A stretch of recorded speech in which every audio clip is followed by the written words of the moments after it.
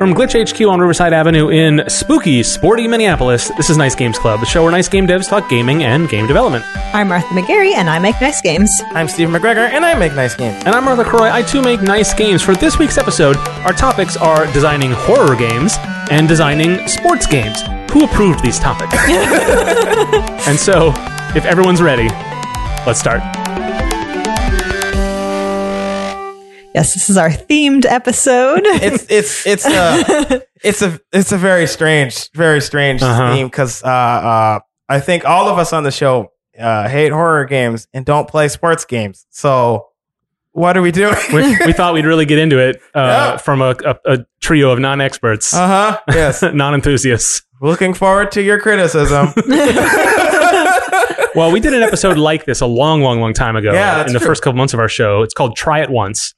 You can go back and listen to that, where we each talk about something that we're not into, that the others have a little bit of context for. So that's sort of what we're doing here. But in this case, there's no one to correct any of us. Right. So it's, I mean, I kind of like sports games. Okay. I can't say that about horror games. Yeah. Yeah. I mean, I'm curious to see what comes out of this discussion. Well, yeah, and I mean, not just that, but like I respect horror games and I respect what they do, and it's an avenue of games that are not just fun, like quote unquote fun. So I respect that aspect. Right. It's leaning into another remote. Yeah, we'll get into all that. Yes. But first, we want to talk about some games we played recently because we've all piled up a short list that we wanted to talk about. Mm-hmm. I'll go first because this is kind of fun. I've complained on the show before how I don't play enough games, and I think that's a pretty common game developer complaint. Yeah. But I have a sort of a guilt about it, and especially a lot of indie games that I want to play that I've been meaning to play, I never get around to, and then once it's 2 years old, I'm like, I'm free of the. No one's gonna make me play it anymore. No one's gonna give me side-eyed because it's back in memory, so I'm free of it. Yeah. So I want to do that less and less. And what motivated me to play a bunch of these games recently was it was Father's Day a couple weeks ago. Right, yeah. And I'm a godfather to one of my nephews. And my sister likes to have them purchase little gifts for their parents on those holidays. So that's very sweet. And so the whole family gets together, all the fathers, and we do a little thing, but I get a little thing from that, which is nice because I'm not a father. So like, it feels like I'm cheating a little bit. But so my sister was like, they're old enough now; they're just going to pick their own thing. So you're going to get whatever they pick. I'm sorry. And she found that kind of funny. So my nephew, who I've been playtesting Widget Satchel with, and I showed him Zelda when that came out on the Switch, and now he has his very own. He got me a couple of Nintendo eShop gift cards. And so I'm like, this is fantastic. And so I bought a bunch of cheap indie games, and it was a great motivation for me to finally sit down and play some of these. Yeah. Which isn't to say I didn't have that amount of money before. It's just like I was being forced to, and that was exactly what I needed. So a couple of these I played. First one is a game called Typewriter. It's like the typewriter, like click clack, but it's 2 words, Typewriter, and it's a game that was funded by the French government. And part of a museum exhibition kind of showcase expo sort of thing. Okay. I don't have all the details on that, but it's basically a platformer, relatively short. Okay. And you play through the history of typography. So this game was made for me. Yeah, it's like, should be called Type Mark something. I don't know. Mark's game. So it's very cheap on Switch. It was a mobile game originally, and then I think it was only recently ported.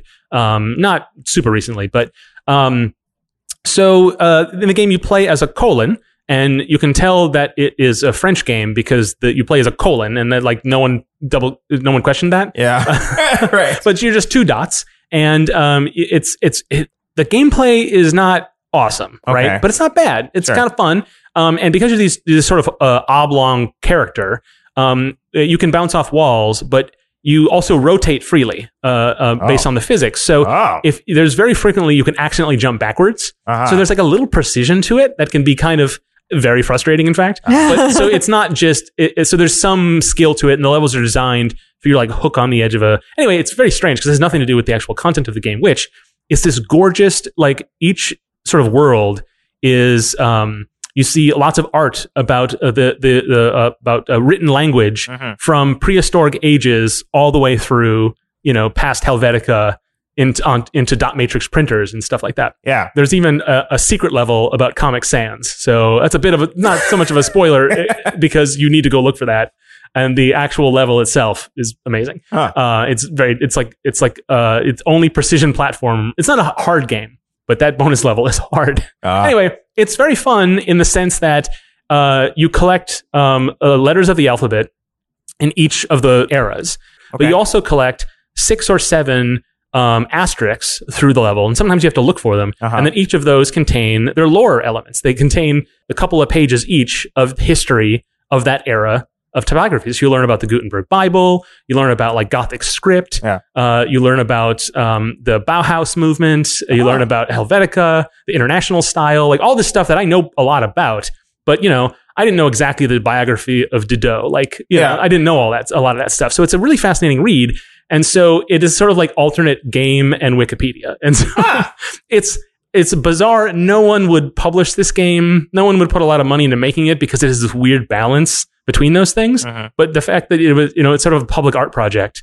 And I think we need more of these things. We need more of this kind of like so that this stuff can be explored more, like these concepts can be explored more, and so that they can be better versions of themselves, because this thing has a lot of faults as a game and as an educational resource. It has some issues on both sides, and they don't always meld together. Sometimes they do quite well. And certainly the game's art style does a lot of it's very evocative of the elements it's teaching you. So it is sort of this wonderful window into this world, which is really, really cool. But the more of these types of things we can get, funded by governments, funded by museums, funded by nonprofits and charitable organizations, the more that this style of play can innovate. And so it was really exciting to play, and I'm glad it's on Switch, and it's really, really cheap. So I totally recommend picking it up because it won't take you long to play. And if you don't want to read the content, it'll go even faster. But that's what you should do it for. Totally recommend. Another game is Rime. This came out a little while ago. A platformer? Yeah, it's a 3D platformer. Okay. And it / puzzle. Yes. Sort of thing. Oh, okay. So there's like few, if any, enemies. The controls are relatively simple. It's it's open world in a sense. But the way you play through it is roughly from one chapter to the next. It is an incredible art style. And once you find out what it's really about, it has a great narrative hook and a couple of really good twists. Platforming is but the game might be a little longer than it has to be. Okay. But it's definitely a fun play. It looks amazing, and the ending is solid. Like it really, really ends strongly. Oh, okay. I love that when video games end strongly. Yeah, Martha, you played a bit of this, right? Yeah, I've been going through my backlogs, and this game was in it, and I got farther than the demo got at GDC one year when we saw it. But oh, that's right. That's when it was announced. Was at the Double Fine presentation, right? Yeah. So I got to the part. Well, I got farther along to a part that was scary, and I was like, I don't want to do this anymore. Oh. Also, for some reason on my screen, I know there's a part. Well, this is all spoilers, so I shouldn't say anything. It's a good game. I know it's one of those games that I really want to just talk about, but you can't really unless someone's played it. Please don't, because now I'm interested. Yeah. So if you trust us, play this game, and then talk to us on Twitter about it. Yeah. Yeah. Other one was Gris. Oh man, that game looked gorgeous. Yeah, GRIS. Not everyone knows how to pronounce it. I had to look it up to be sure. I would have said Gris. Yeah. Well, it's the French word for gray, which can be pronounced gris. But also grease, like oil. Yeah. Anyway, that's how the developers pronounce it. It is lovingly hand animated, incredible, very linear game. I liked and didn't like this game. One, if you play Rime and Gris, there's a similarity there that again it's spoilery. Okay. But there's some weird connections in the narrative. But also, it looks amazing. It has a bunch of really cool ideas. And when you go through a world, you get a new platforming ability. But it is an incredibly easy game. Everything is utterly linear. You know exactly what to do next. And the few times where it does give you some options, and there's some puzzles, but all the puzzles are very straightforward. And that's okay sometimes. Sometimes it's just nice to put a jigsaw puzzle together. You know what I mean? Like, just, find a thing, put it here. Like, it not really taxes you mentally that much. It just takes some time and it's kind of enjoyable. Mm-hmm. And that's sort of the case here. But it is in between each section is these long stretches of walking, which is great because the art is incredible. And I think this is not something that you haven't heard before if you've heard of this game. Yeah. It's an amazing looking game. But I think as an experience, I think it could have had more content in between those areas. Or it could have been a tighter experience. Yeah. And I think the idea behind these long stretches is to be a relaxed, slow. I think it's on purpose. Sure, yeah. I don't think it's a mistake necessarily. I think this is their design. Yeah. I just didn't really. I got bored a lot in a way that frustrated me because this is a game I didn't want to be bored by. Yeah. Because every time there was something to do, I was like, okay, great, this is cool. I'm getting the next little step of it. And then it would be like, okay, now relax. It's time to sort of slowly walk to the next thing. And then I keep walking and I'm like, I'm ready for the next part of the story. And I feel like the narrative structure of the mechanics are working on me. And then they immediately just stop working and then it becomes a slog. And that was very, very frustrating. Yeah. And then it made me kind of more like cynical about the next sort of like gorgeous pan out moment of like scene setting. So I had a difficult time with it. Sure. But real, I mean, I'd still recommend like gorgeous game. But yeah, and it's gotten some puzzles, but it's not a challenge. It's something you can just get through in an evening, and sort of experience it. I guess I had different expectations and that might have been kind of what soured it a little bit for me. Okay. Okay. Yeah. And the last one is one I haven't gotten to yet, but is one I bought with these gift cards. Is a game called The Gardens Between. What is that? Is that the time game? Yes, it's a game where you have these little panoramas, these little showpieces, and you can move time backwards and forwards and manipulate objects. And then there are characters that walk through it, but you don't control the characters. I mention it just because I'm really excited to play it. Okay. It seems really, really cool, and it's gotten a lot of really good buzz. So, but I have nothing more to say about it. Have either of you played that game? No, I have been meaning to. But. Yeah. Well, I'll report back once I get around to it. Cool. I've been playing a lot of read-only memories, 2064 read-only memories, and it's that's the number. Yes, that's the year. It's the year that the game is set in, and it's very good, very good. Yeah, dark but very good. The voice acting is really good in it, and I love that the whole game you play as if you're like holding some sort of handheld pixel art piece of technology, and it's really cool. Like the whole theming of everything fits together with what's happening in the game, and all the characters are really interesting and diverse, and it's really cool. I was my brother was playing that game and I was watching him play a little bit of it, and it looked really cool. I played this at IndieCade, I think, before it came out as a demo. And I had a difficult time with it because it was just getting through dialogue boxes. It was not the right setting for it. So I always felt like I didn't give it the chance. I didn't really understand what it was. And I was like, all right, I got to move on to the next thing. Yeah. I guess I'll come back to this another time.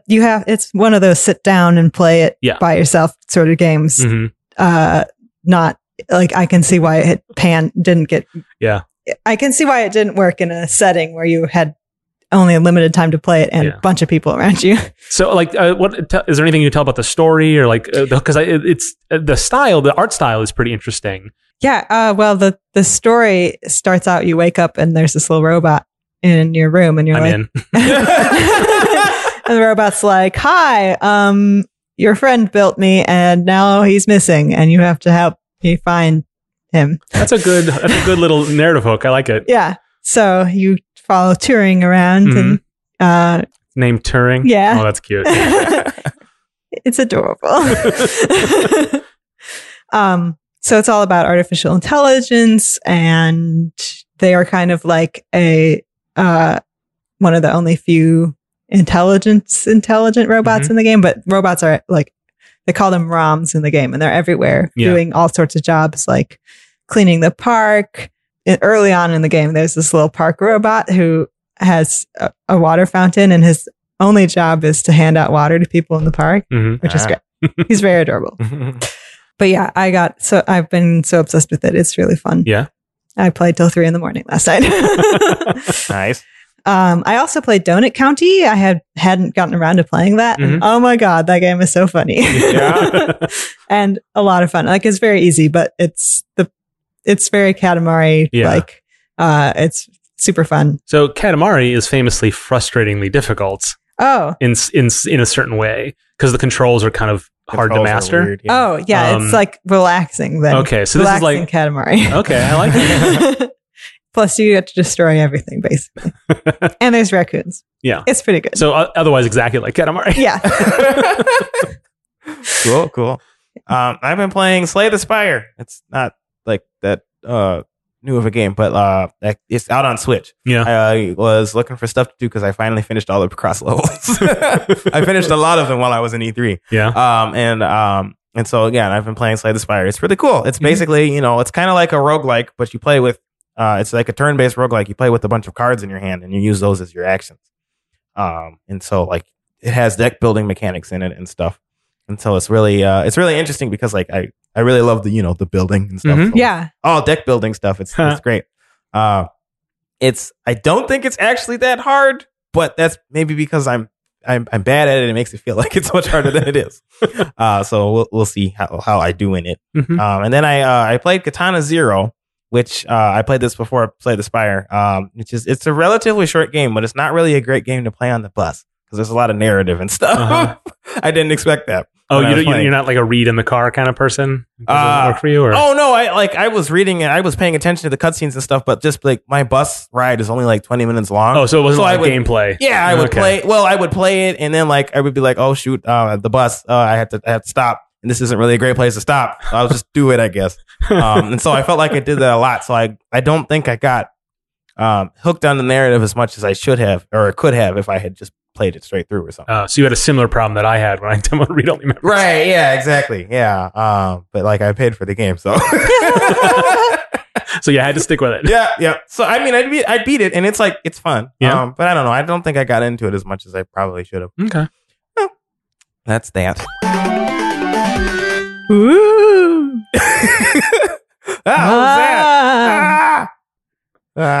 It's haunted. Guys, what is happening right now? Woo! Scary. This is the extent of, this is what horror means to us. Jump scare. Horror games. Yes, that is what we're talking about today because I made a horror game. What? I did. My company sometimes will have like a week where we work on we do like a game jam. You do like an internal jam, right? Yeah. And so I was working with Lizzie, who's one of my good friends, and Sydney, who was also one of my good friends at work. And they are both really into horror things. No. And I am not. But I was like, yeah, okay. You have the wherewithal to stop them. Yep. So I was like, okay, we're going to do this. And it was hard because I got to a point where I didn't want to play the game I was working on because it was too scary for me. Uh-huh.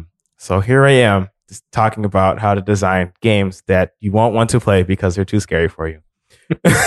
Is that should, I mean, the threshold on that's probably pretty low for you. Oh yeah, it's really low. But like, is that the goal of a horror game designer? Maybe. I can't say that I... Like, it's a success when I'm too scared to play it. Yeah. I'm sure there's a certain aspect of it where, like, you know everything that's happening, so it's not scary. Yeah. And you've spent the last, 30 hours making this scary monster walk the 3 feet forward that it needs to. Right, yeah.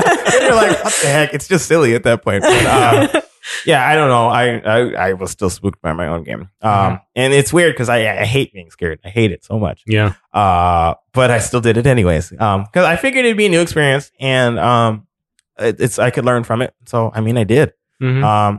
So yeah, there's a bunch of different types of horror games or horror things really. And I'm not going to go into detail on all of them, but there's a few types that I guess I wanted to bring up. Like there's psychological horror, things that make you question reality. Yeah. Things like that. Eternal Darkness, Sanity's Requiem is famous for it's metagame horror stuff that they did where if you think that your game save was deleted and stuff like that while you were playing it, or your console had blue screened or whatever. Mm-hmm. I guess I don't know that the GameCube could blue screen.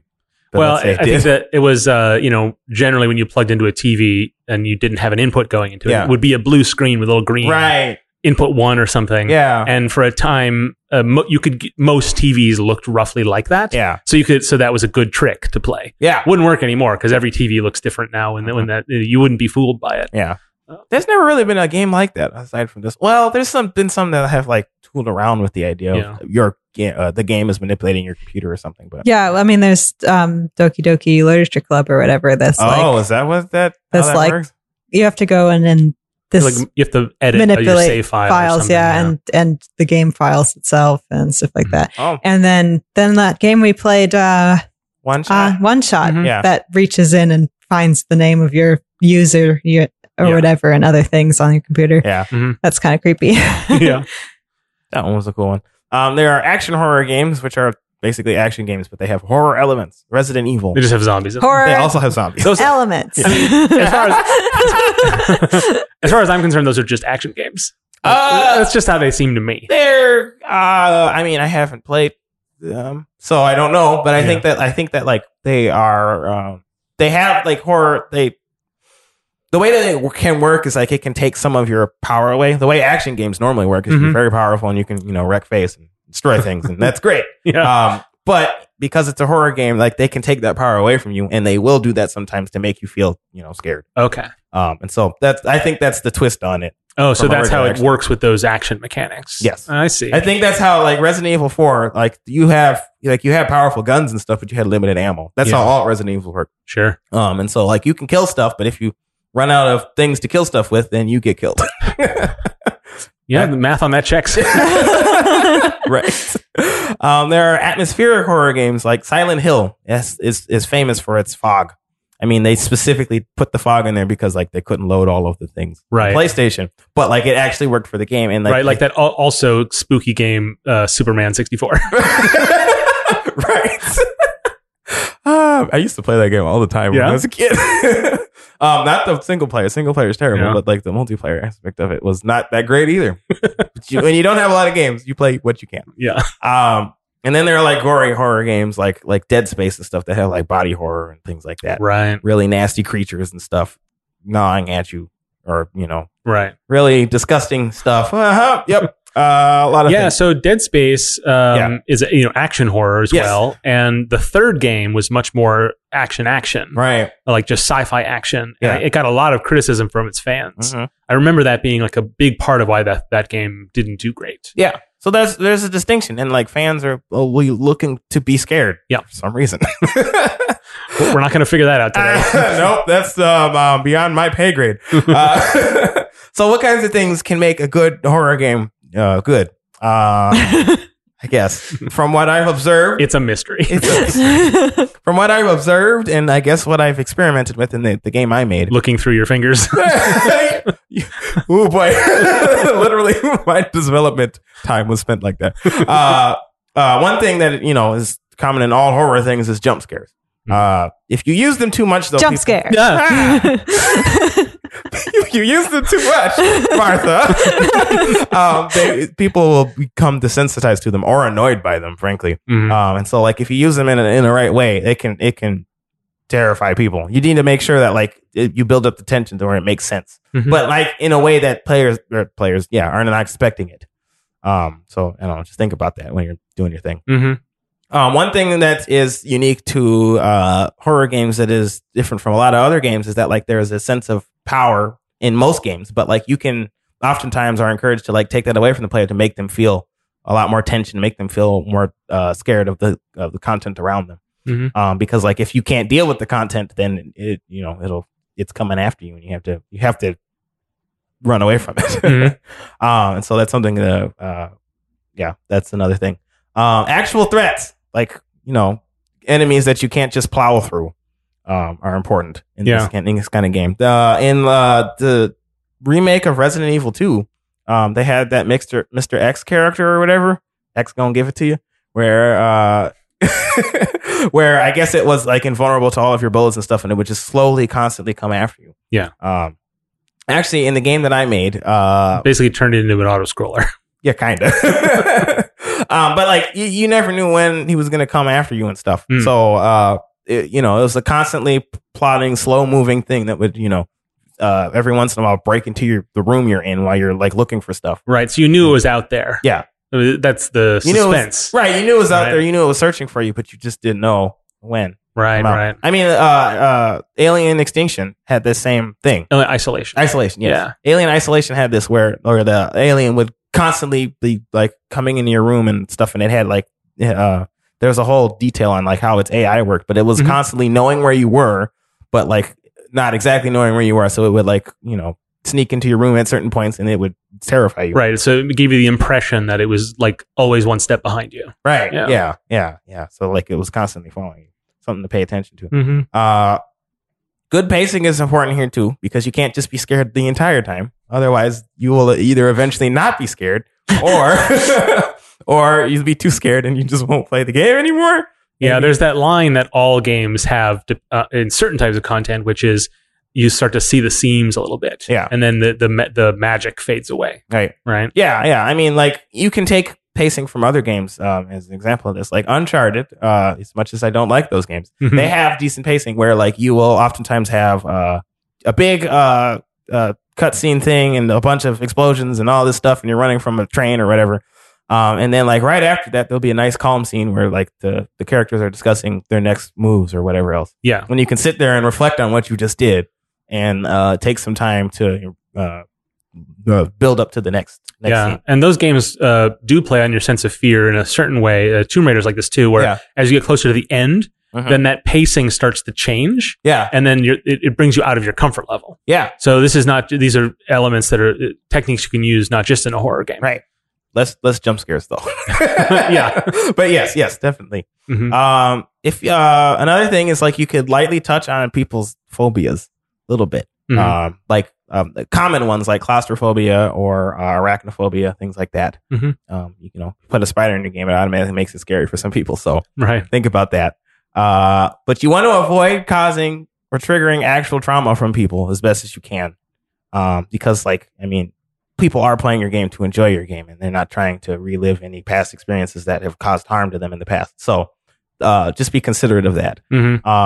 You can, like, for example, like, warn the player before they start playing the game that, like, it has these kinds of things that can trigger you or something. So or like ways to opt out, even just like being able to pause the game is helpful, because then they can pause it and close it or leave or whatever. Do you know of any like high profile examples where either that effort wasn't made and it actually affected people in a way that wasn't intended, or examples where the effort was made because the content was potentially so triggering? I feel like that's a conversation that we feel we have to have, and like it's important, but I don't know that there's a lot of like examples that can help us guide us when we create new content. Sure. But I'm just not familiar with the genre as much. Yeah. I'm drawing a blank on that right now. Well, listener, if you have a great example, let us know on Twitter. Because I think, and this is true for other elements of game design too, where you want to do good at this one thing, but you don't have a lot of information to help you make the right decisions. Or give you enough to make the decisions you want to make or the effect you want to have. Yeah. And I think that's definitely a case of that. Yes. Yes. Yeah. So feels like it anyway. Yeah. I'm not exactly sure on the best way to do it. I know that, like, how like movies and TV shows will handle it is they'll let you know what kind of content will be in the thing beforehand. Yeah. And I guess like the rating systems that we have in our games do, like, they have like violence and stuff, but I don't know how descriptive that would be. There's a certain amount of like how much do you want the story to unfold and be surprising and without, and so there's what's the standards, best practices. I don't know. Right. Well, there are common triggers for like common trauma things that people have gone through that like you can be considerate of in the meantime. Part of me is also skeptical of anyone making a horror game having the capacity to do justice to any of those topics. But that's me being cynical. I can't speak to that one. Yeah. Last thing I guess I wanted to bring up is just think about like the player. If the player understands like all of the systems and things that are happening behind the scenes for the game, and some games do this, right? Because that's like an aspect of the game, is understanding how it works. Then they understand how it works, and there's no fear because like they know that they're safe in this moment or not safe in this moment or whatever else. So darkness or unknown information is important in these kinds of games. Making sure that the player is not is kept in the dark about like what's going on behind the scenes is important, because otherwise, the mystery is part of the fear. So those are the kinds of things I did. I went through, I guess, when I was working on my game. The game I worked on was this game where you play as a scientist whose son she is convinced is infected with some form of a disease. And she has micro sub because of course you have a micro sub and she injects it into her son's bloodstream to look for this infected cell. She discovers that there is in fact an infected cell that is like it's slowly constantly chasing after you after the sub, but you need to scan a not fully infected cell that looks exactly like all the other ones, but moves differently. It moves more unnaturally. Okay. To find the cure and then make the cure. And so there's like a time pressure. So the task itself is not incredibly challenging. No, but the time pressure makes you need to be on the ball. Yeah, well, yes. There's not exactly a time pressure. I guess my coworker Audrey came up with the idea and then I implemented in it. We took inspiration from Resident Evil 2, Mr. X, that slow moving, plodding creature that's always moving towards you. There's a very clearly an infected cell that is, evil. And if it runs into you, it will destroy your sub. And it's constantly slowly moving after you. The way I coded it, because I don't know if, you know what? Maybe I'll make a build and put it in the show notes or something. See if I can do that. But the way I coded it, and if you want to play it beforehand, skip this part, is like it increases in speed the further away it is from you because like it always needs to feel like a threat. Yeah. And so I made it move faster when it's farther away from you, when you're moving away from it, so that it will always be close or get closer to you really quickly. Right. This is like a Mario Kart rubber banding. Yeah, basically, but for horror. And so so there's that aspect of it. But in the meantime, there are all these different regular cells. They all look like, all of the cells don't look like blood cells. They're all like creepy looking things. But there's one cell in particular that is the infected one that looks like all the other ones, but like behaves and moves differently. If that thing touches you before you find it, it will also destroy your sub. But it looks like everything else. So like you're constantly like you have to stand still and scan each of the cells individually to determine which cell is the good cell. Meanwhile, or the bad cell. Meanwhile, the blackened, evil looking cell is constantly chasing after you, and the infected cell is also constantly chasing after you, but you can't tell which one it is. So it makes it feel. So my goal was to make the game feel like a claustrophobic, but also like a paranoia sort of thing where like you constantly can't. You don't know if the cell you're about to bump into is a good cell or a bad cell or not. Right. Things like that. And that's where I had a hard time playing and testing it because like I made it random, so I don't know which one it is. I can tell which one it is, but like I don't know, it moved really creepy and stuff, so I didn't want to touch it. Yeah, so that's what I was trying to.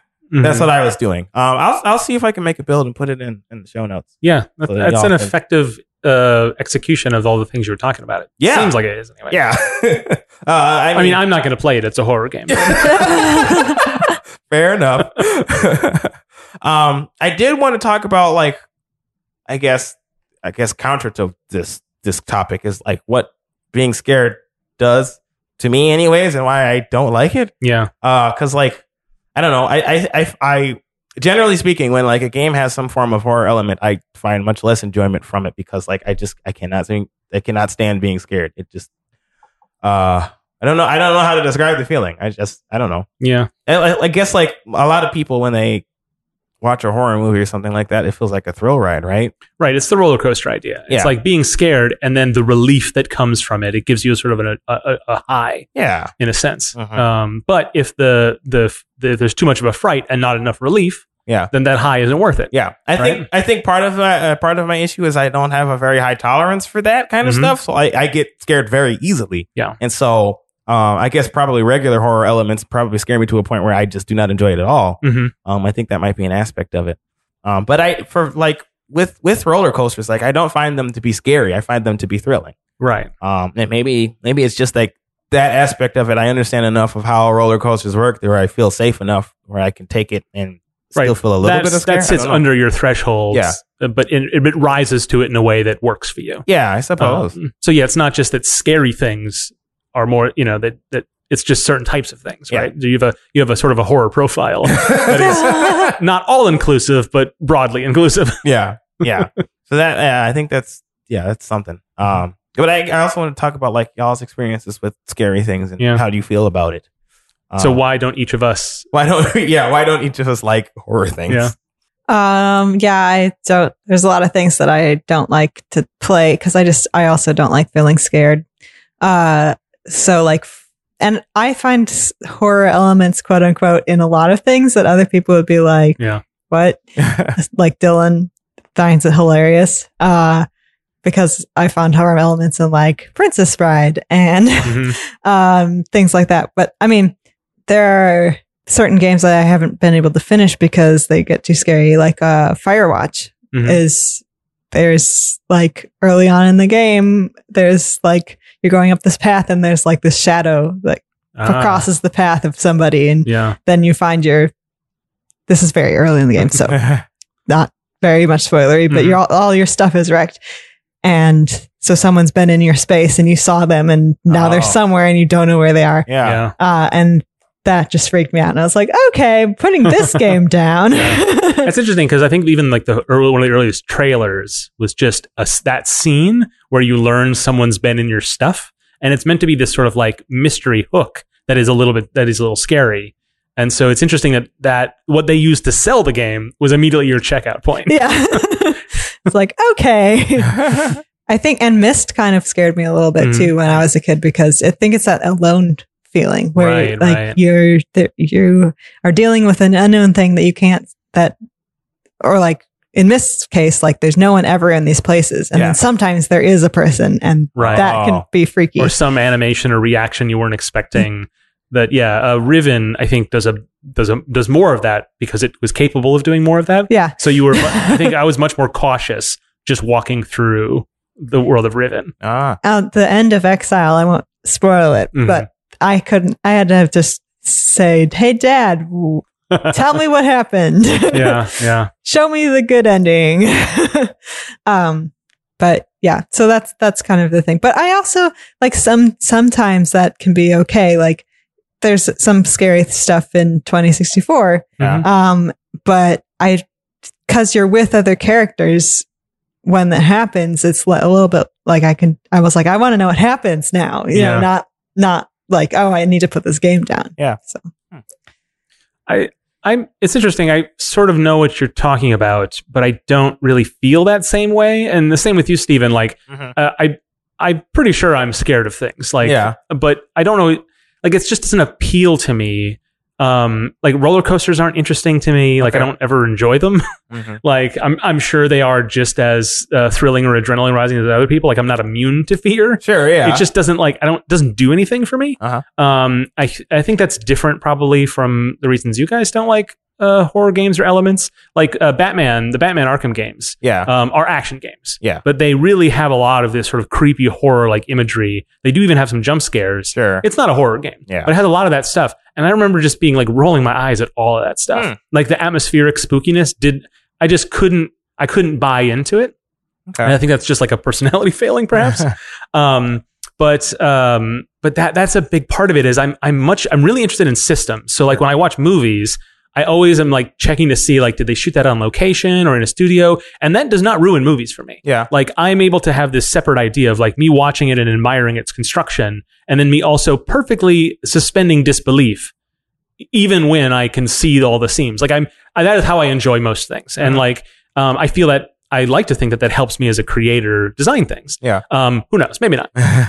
And video games are the same way. So horror games just there's no appeal to me. I don't understand them. I suppose the design is also counter to what, because they tried to obscure all of that. Yeah, and it's not, and you know, I don't have enough experience playing a lot of these, so it's, you know, there might be something about it I do like. Yeah. But you know, I played the original Resident Evil at a friend's house a couple of times, and like, I mean, it just seemed like a boring tank control game, and like the scares didn't, you know what I mean? Well, like the aesthetics of most of horror games, I'm not even interested in either. Yeah. So like, I think there's some things that I might be able to put up with, but because they're wrapped in like gray zombie, like I hate zombies and like zombies are walking gore things. Yeah, I don't like gore. Yeah, that might be more of my dislike. Because I'm very aesthetically sensitive. There are things I won't play, even if I know I'm going to like them, because I don't like the art style. Mm-hmm. So that might be more of it than I'm even willing to admit. That I don't like that aesthetic at all. It just seems silly, you know? Doesn't seem silly to me. It just seems nasty. That's why I don't like the newer Mortal Kombats. Like, I played the 9th one, but like I don't think I'm gonna play the other ones. They just got more and more grotesque. Yeah. In a way I don't like. Yeah. I don't know. I'm realizing now that like I completely abhor jump scares. Yeah. Because like it's a sharp spike in it, which I normally can see when they're coming, but like I just can't stand that. Right. Right. I think the reaction you want, I'm just gonna role play a little bit, is like, huh. Yeah. Like that's what they want you to do, is to be like this like spike of fear. Yeah. Followed immediately by like, okay, I get it. Yeah. And this sort of like almost giggle about it. I think that's what people want. I don't think a jump scare is meant to like rise up your level of fear and keep it there. Yeah. But without that giggle, like then I find myself what's enjoyable about it? Yeah. When I find myself whenever I experience a jump scare, I get angry at the thing. Right. And it's like someone just hit you. Yeah. Well, yeah. I think, And like sometimes like, I don't know if like, when I used to live with my parents or something, I would, wake up in the middle of the night and my dad, he does not sleep. And he was just standing there with an axe. But yeah, like, when my, like, I would just wake up in the middle of the night or something and I would go to the bathroom or whatever else. And then like I opened the door or whatever, and my dad was just not standing there staring at me, but he was just like walking down the hall or something, and I didn't expect him, so it would freak me out. And then I would get mad at my dad for just walking down the hall. Right. And like it's not his fault. He's just doing, just being a human. But like that's a really interesting way of like the intent versus cause. So you had this expectation of an open, free space that belonged to you. Yeah. You knew where whatever you had an understanding of the world you were in at the moment. And then that unexpectedness like shocked you out of that. Yes. And that is essentially all that these structures are, is to either give you a sense of comfort and break it, or keep you in this sense of discomfort. Yeah. Right? Yeah. Where you don't know the shape of the walls or how big the next room is. Yeah. Like it's not always about monsters. It's sometimes just about like not knowing if the ground you're standing on is solid. Yeah. Or thinking it is, but knowing it might not be in the next step. Yeah. I tend to do a lot better with like psychological horrors. Better. I watched Get Out. And like, there's a few jump scares in that. There's like 2 or 3, but otherwise, it's basically just like regular horror stuff, psychological horror stuff. And like, I had a much better time with that.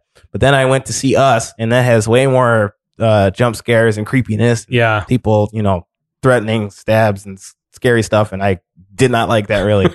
I had a much harder time with that. My eyes were closed most of the time when I was watching that movie. So yeah, I don't know.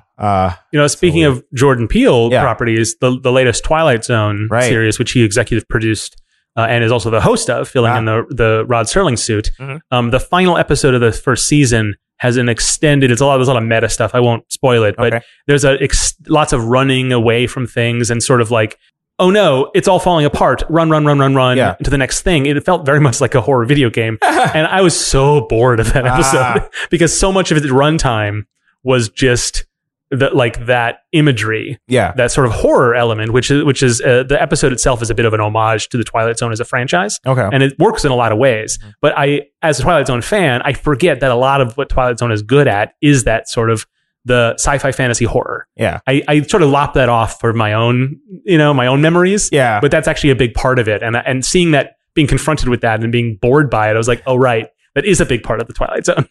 Yeah. Yeah, I don't think I'm going to check those out.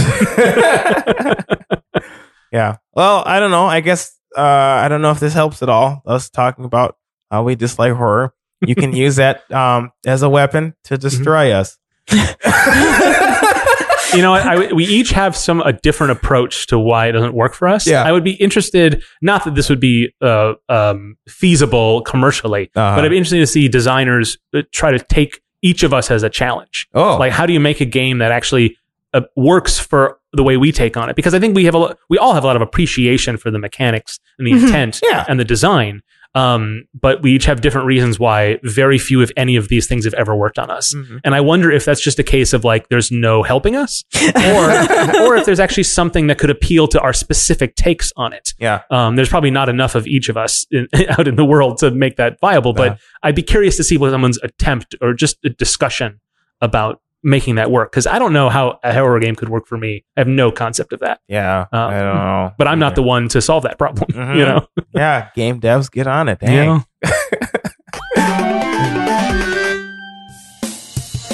And now that you're chilled and thrilled, it's now time for the Sports Zone. Martha, welcome back. Thank you. It's good to be back. Are you going to be with us this whole segment? Absolutely not. It'll be way too much work for your audio people. But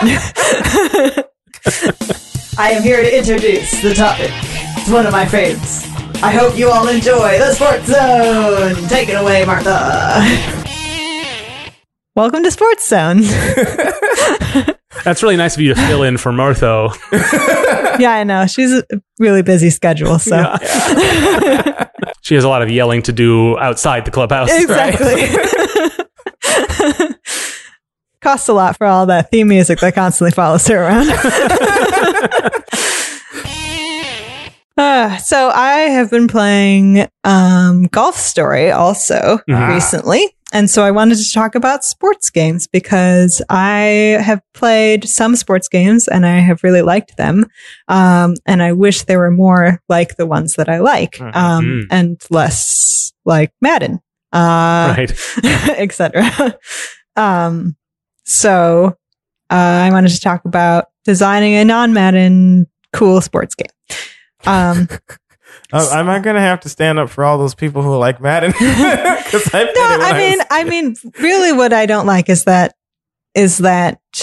most sports are like very dude centric, and I don't feel very included in that, because like in games where it's realistic sports people, you can't pick women, and because they're not like, there are hardly any women's sports games that that are popular enough for me to have seen. Yeah. Right. And that feels like just a simple fact, but it's so consequential. Yeah. And weird that no one's really interested in tackling it. Yeah. I mean, it's a problem across the sports in general, is that like women's teams can be doing way better than the men's teams, but they get half the money and half the airtime and like none of the... Yeah. Like there'll always be a tension during the Olympics or when the U.S. makes the World Cup or something. But it's just those moments. It's funny, because we have that issue here in Minnesota. Like our Timberwolves team is notoriously bad. Horrendously so. I mean, I've gone to some of these games. I mean... And for those that don't know, that's the NBA male team. Yes, right. That is our male team. But our Lynx team, our female basketball team, has won like I think they're 3-time championship winners. Yeah. Now in a row, I think, something like that. I hear about it once a year on Twitter. Right. Well, yeah, exactly. You hear it once. Yeah. But we still, talk about the Timberwolves and things like that. I don't know. That is a good point then, Martha. Yeah. So basically what I'm talking about is sports games that are untethered from real life sports. Sure. So there's like different ways you can approach making a sports game. You can make it like multiplayer, so you're actually playing against other people, or you can make it that you're just always playing against an AI. And then what I see is kind of a division between games that are based entirely on the physics of the actual things you're playing with, and then the games that are basically just random number generators that you set off after you decide to play, and then you see what happens. So like examples of that are like the Backyard Sports games, which is one of my favorite, very, very favorite games. It's a humongous game, of course. But like side story about that, it's sad that those games, when the Humongous got sold to other companies, those got split off into their own things because they had started putting NBA and all the different types of interesting players in there. So they got sold to a different company and they aren't putting them out again, which is very annoying. But anyway, that's neither here nor there. So in those games, you would like, you'd say, okay, if I'm playing backyard baseball, I'm going to try a line drive, and then like the only choice you get is like when you click to try to hit the ball. And then after that, the ball goes and you get to run, and you can decide if you're going to keep running to a base or whatever, but that's basically your only decision while the other players go and grab the ball and throw it and stuff like that. Whereas like a game like regular human basketball, for example, or Rocket League, where you're like real time playing against other players, and the ball is actually going in a direction that's realistic from like you're controlling it more. Yeah, right. It's a simulation space. Yeah. Actual real physics. Then there's like different types of controls you can go for. So you can go for regular games with your controller or a keyboard, but then there's all these motion control games. Like there's a lot of Wii games that were, and Switch games now that do use motion control stuff, and VR games. Yeah. Right. And you guys were talking about some Wii games that were. Yes, there was. Well, I guess it doesn't have motion controls. Did it have motion? It did have motion controls. Mario Strikers Charge did have motion controls. Yeah. That game was amazing. Love that game. Yeah, it was really cool. But I guess the motion controls aspect came in where like all of the Mario sports games have like super moves you can do. And what the super move is, whenever you did this thing, you could like block by like moving the mouse, and you had to press the A button to block the balls or whatever, whether they're coming towards the goal. Yeah, I think that like that was a really cool game. I don't know that it did anything other than that for unique controls, but like it was something. Mm-hmm. Did Mario Tennis have any? The original Mario Tennis did. Well, I mean, you mean motion controls? Yeah. Well, I mean, I don't know that there was a mainline Mario Tennis game on the Wii. No, I don't think there was. Oh, am I thinking of something else? The newest tennis game does have like a secondary mode where you can use the aces, but I don't think it was designed principally for that. Yeah, it's a separate mode. It was not designed for that. Right. Mm-hmm. Mario Tennis, the N64 version, that was something my friends and I all got together and played. And, also great. A couple of this is like the high school era when there's like 15 or 20 people in someone's basement. Yeah, like is that kind of a video game get together? Yeah, nice. And I remember my friend Dorian and I we'd sit up at the little like bar in my friend's basement, and we would do color commentary. Ooh. And we don't know anything about tennis. And of course, there's like fire flowers and stuff in Mario Tennis, so it was a lot of fun. Mm-hmm. This is Mario Tennis is where I learned how the scoring system in tennis works, because the scoring system in tennis makes no sense to me otherwise. Like you go from 0 to 15 to 30 to 40, and then you go to love or something if you're tied, or it doesn't make any sense. Yeah. It's weird. There's one of the most recent Monster Factories on Polygon is they make a character for a cricket game. Oh. And of course they didn't know how to do the rules at all. But I feel like, it's cool that you can learn real life sports rules through these games. Yeah. Yeah. I played Sega NFL 96 on the Genesis. Okay. And that's everything I know about football comes from that experience. It's that, like, I can talk to my aunt and uncle because I played backyard football, and I can be like, oh yeah, that's totally, wow, got to first down. Great. So it's helping the rest of us fit into society. Yes. If anything else. So Martha, you were talking about the two types of games, the sort of ones that are in simulation space, and then the ones that are more like planning, sort of the choosing your play or whatever. Like, do you have a preference? Well, I wish I was better at ones that had real physics. Yeah. Really simulated physics. Like Rocket League is a game you play a car soccer, and man, that game is gorgeous and it looks so much fun. But I am so bad at it that just becomes so frustrating. Yeah. Where at least with the playmaking games, you have a little bit more, it's more strategic and less like Twitch, like getting your car in the right place at the right time, or your player in the right place at the right time. So I have a better chance at those. So I like playing those better, but I like watching like other people play. Yeah. I wish I was better at simulation. It is interesting. Like a lot of those games, like Rocket League is a sports game in that it simulates a type of sport, right? But it's also an esport game. Yeah. In that it is to play it, you need to have it's competitive in that sense.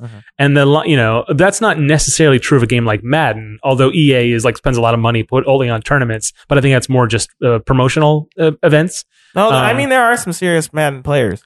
I mean, serious. Air quotes, yeah. I mean, this isn't fair, but but compared to something like a MOBA or Rocket League even, it's not quite the same. Oh, yeah. Because that game was not designed necessarily for that purpose. It can be played that way, sure.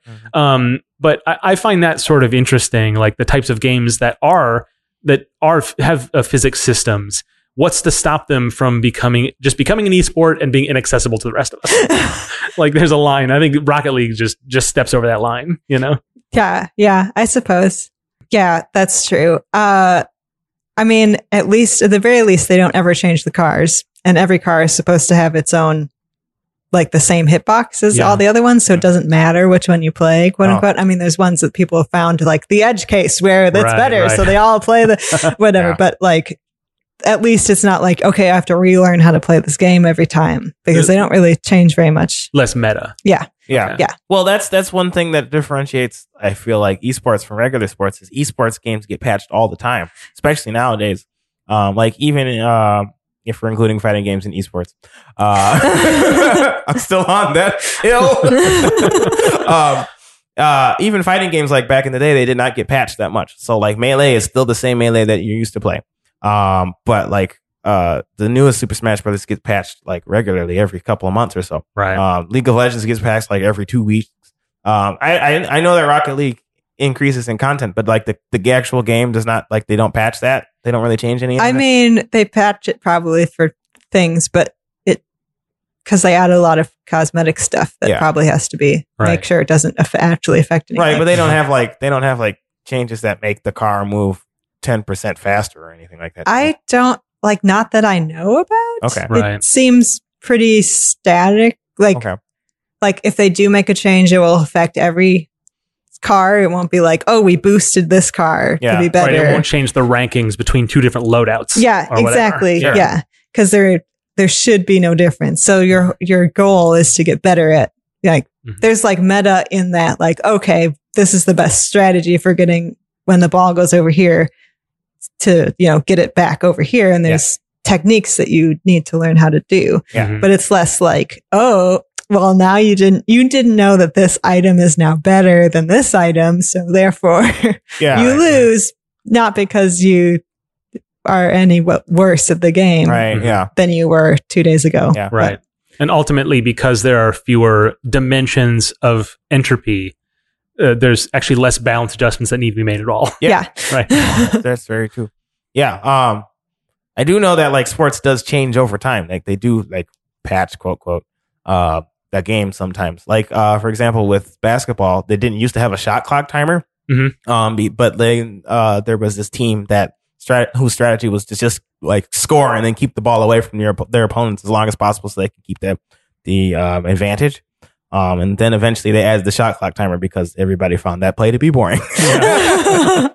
So, I mean, those are aspects of it. There's some aspects of patching, I guess, in sports that happen sometimes. Yeah. So, I'm sure that happens.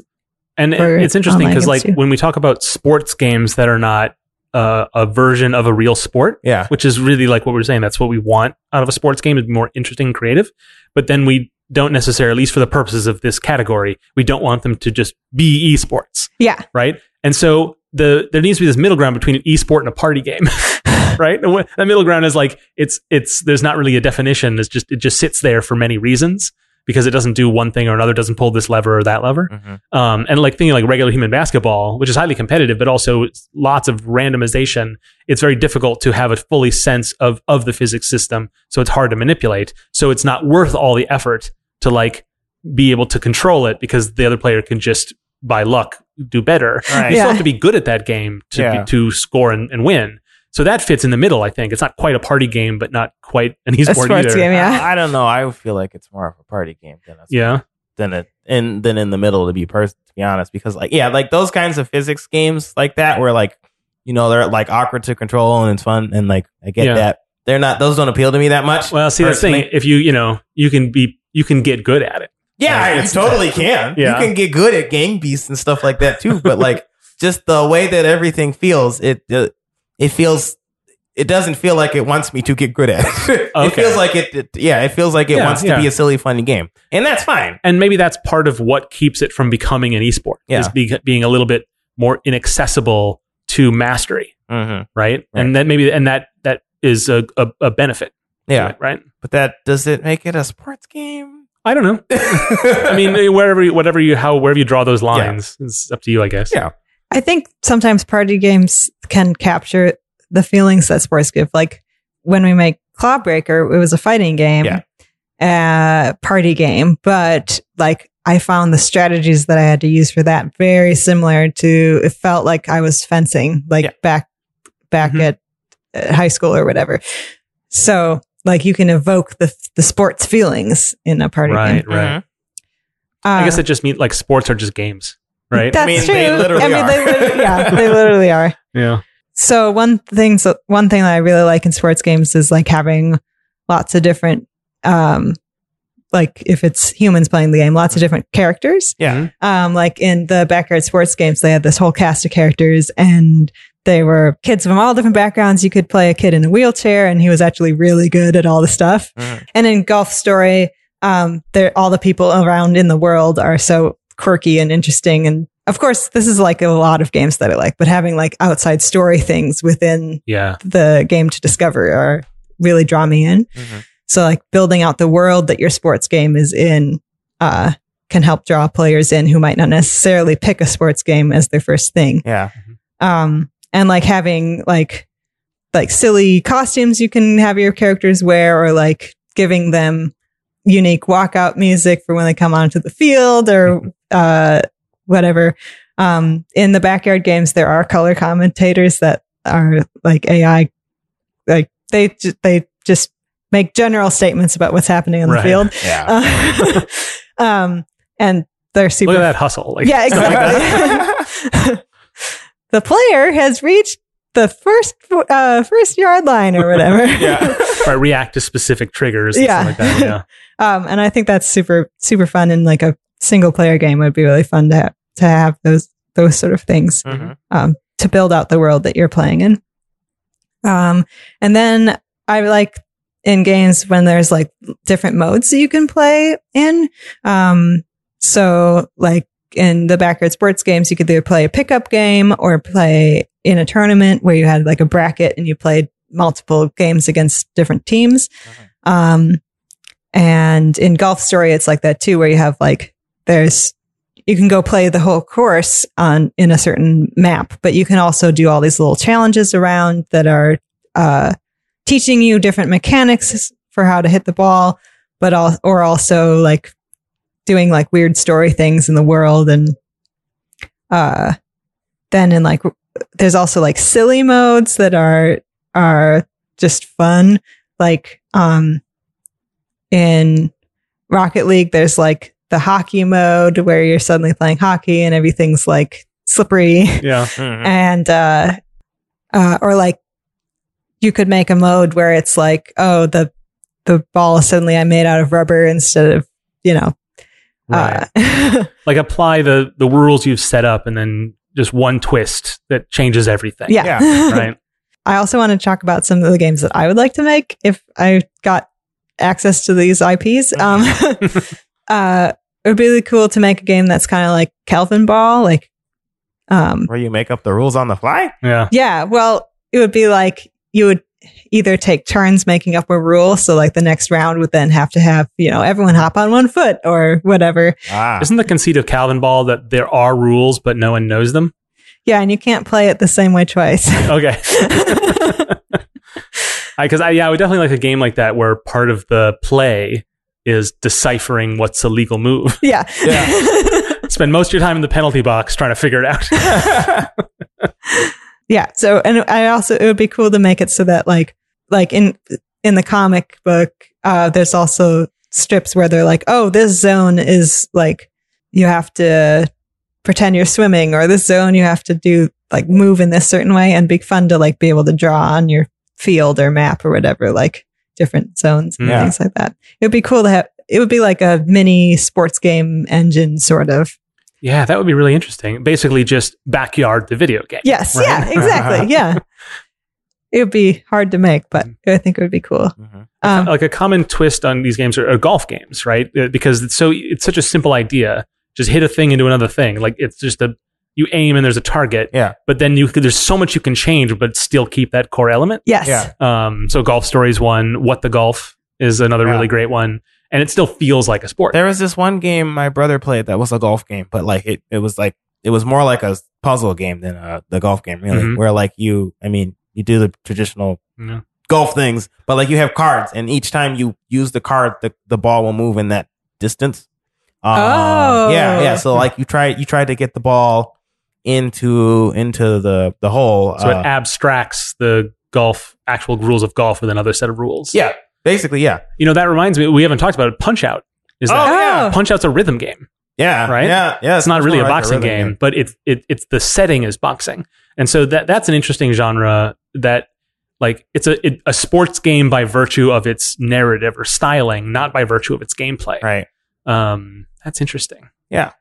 Yeah. I mean, like Mario Tennis Aces is a fighting game. It's not really a tennis game.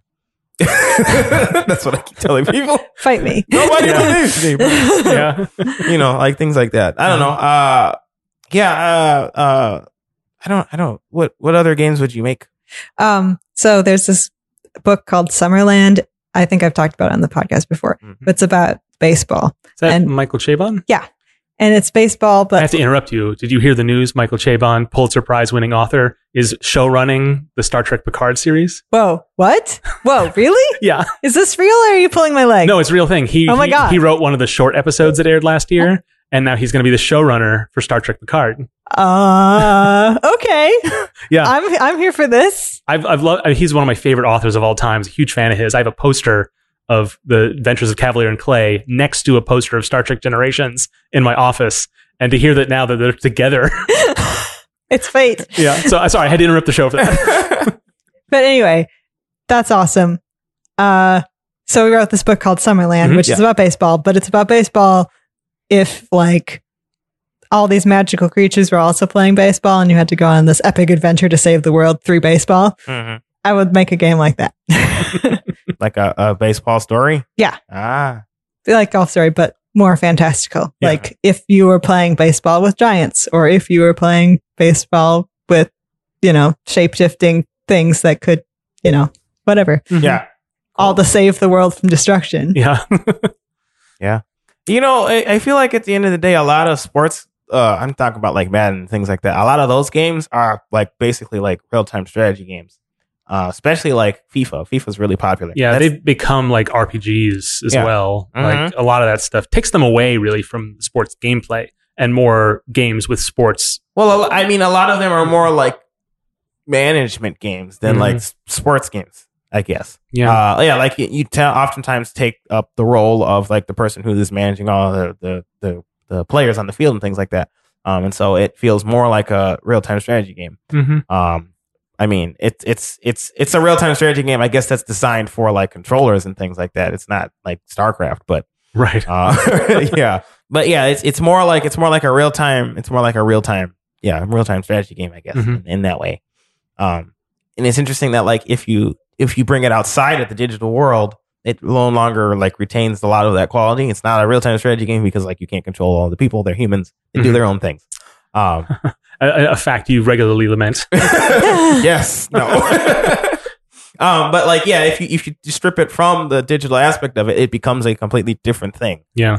Which is really fascinating, I suppose. Well, it's this notion of abstracting. Yeah. Right. Which is important to gameplay design. Yeah. You don't want to simulate something exactly because then you're just doing that. And what's the point? Mm. You want to abstract things so it feels real. Yeah. Right. Yeah. Does that appeal to you as a designer or as a player? The RTS elements, like those extra. I don't like real-time strategy games at all. No, they're too complicated. Yeah. So it's like your two worst, like two things you don't like coming. Well, not all sports games are like real-time strategy games, I guess. Yeah. So but. Well, what would you make? What would appeal to you? That's a good question. I guess if I were to watch a sport, it is a boxing game. Yeah. Or boxing. So I would make a boxing game, fighting game. You can't just, I win. You can't make all your games fighting games. But can't I though? I don't know what I would make otherwise. Mm-hmm. Yeah, I don't know. Like, I can't think of any games from like other media that like would be really cool to put into a video game realm. Well, it's tough because, as we've sort of talked, like defining what a sports air quotes game is. Yeah. It's a fuzzy definition. So when you say like, what would I do with my dream sports game? Yeah. Like, Martha had time to prepare and she has answers, right, but it's sort of hard to like say, well, isn't that just a game?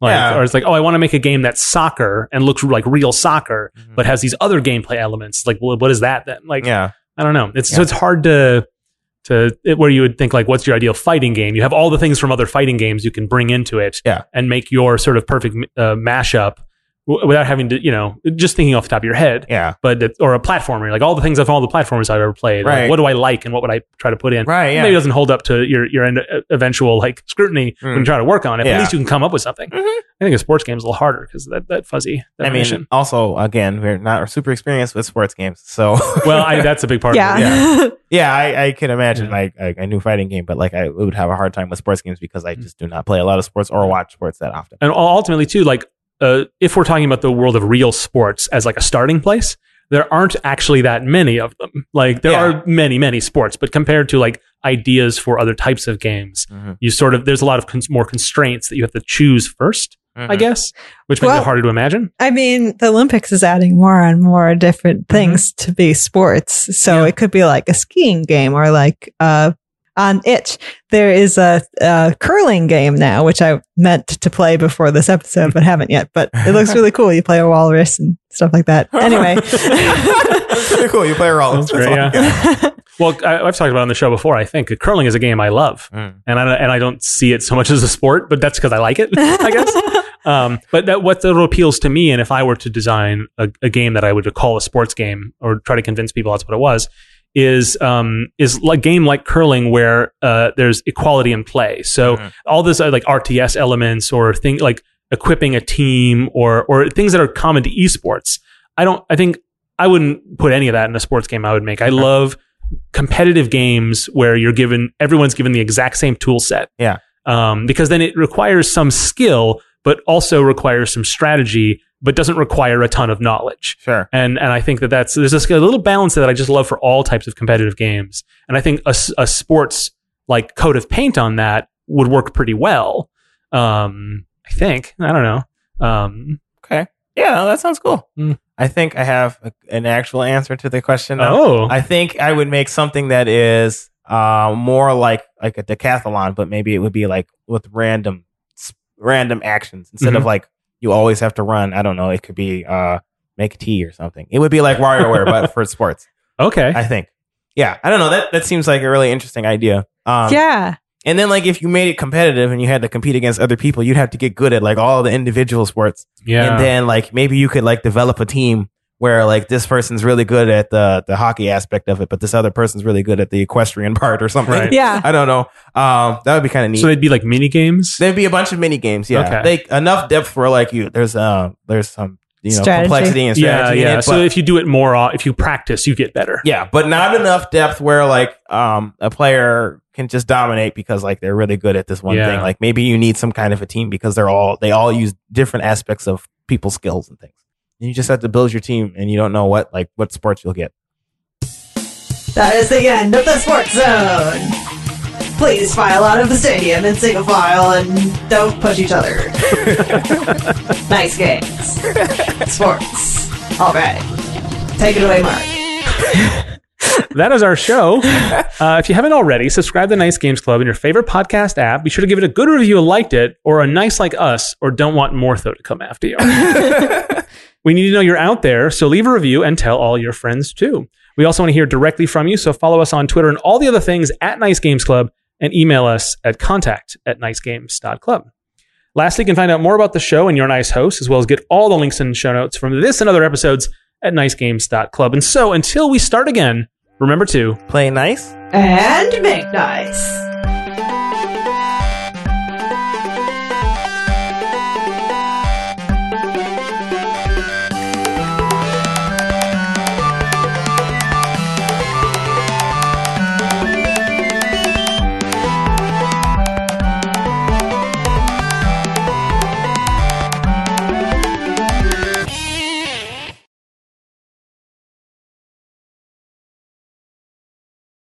What's so special about Hero Bread's soft, fluffy, and delicious breads, buns, and tortillas? These ultra-low net-carb baked goods contain zero sugar, fewer calories, and more protein than the leading brands, and are high in fiber to support gut health. Shop now at Hero.co. Everybody in your crew identifies as either Big Mac Burger, McNuggets, or McCrispy Sandwich. But you're the Filet-O-Fish Sandwich all day. That crispy fish, that savory tartar sauce, that melty cheese, that pillowy bun. Yeah, you get it. Every time. And if you love the Filet-O-Fish, right now you can catch 2 of the classics you love for just $6. Limited time only. Price and participation may vary. Cannot be combined with any other offer. Single item at regular price. Ba-da-ba-ba-ba.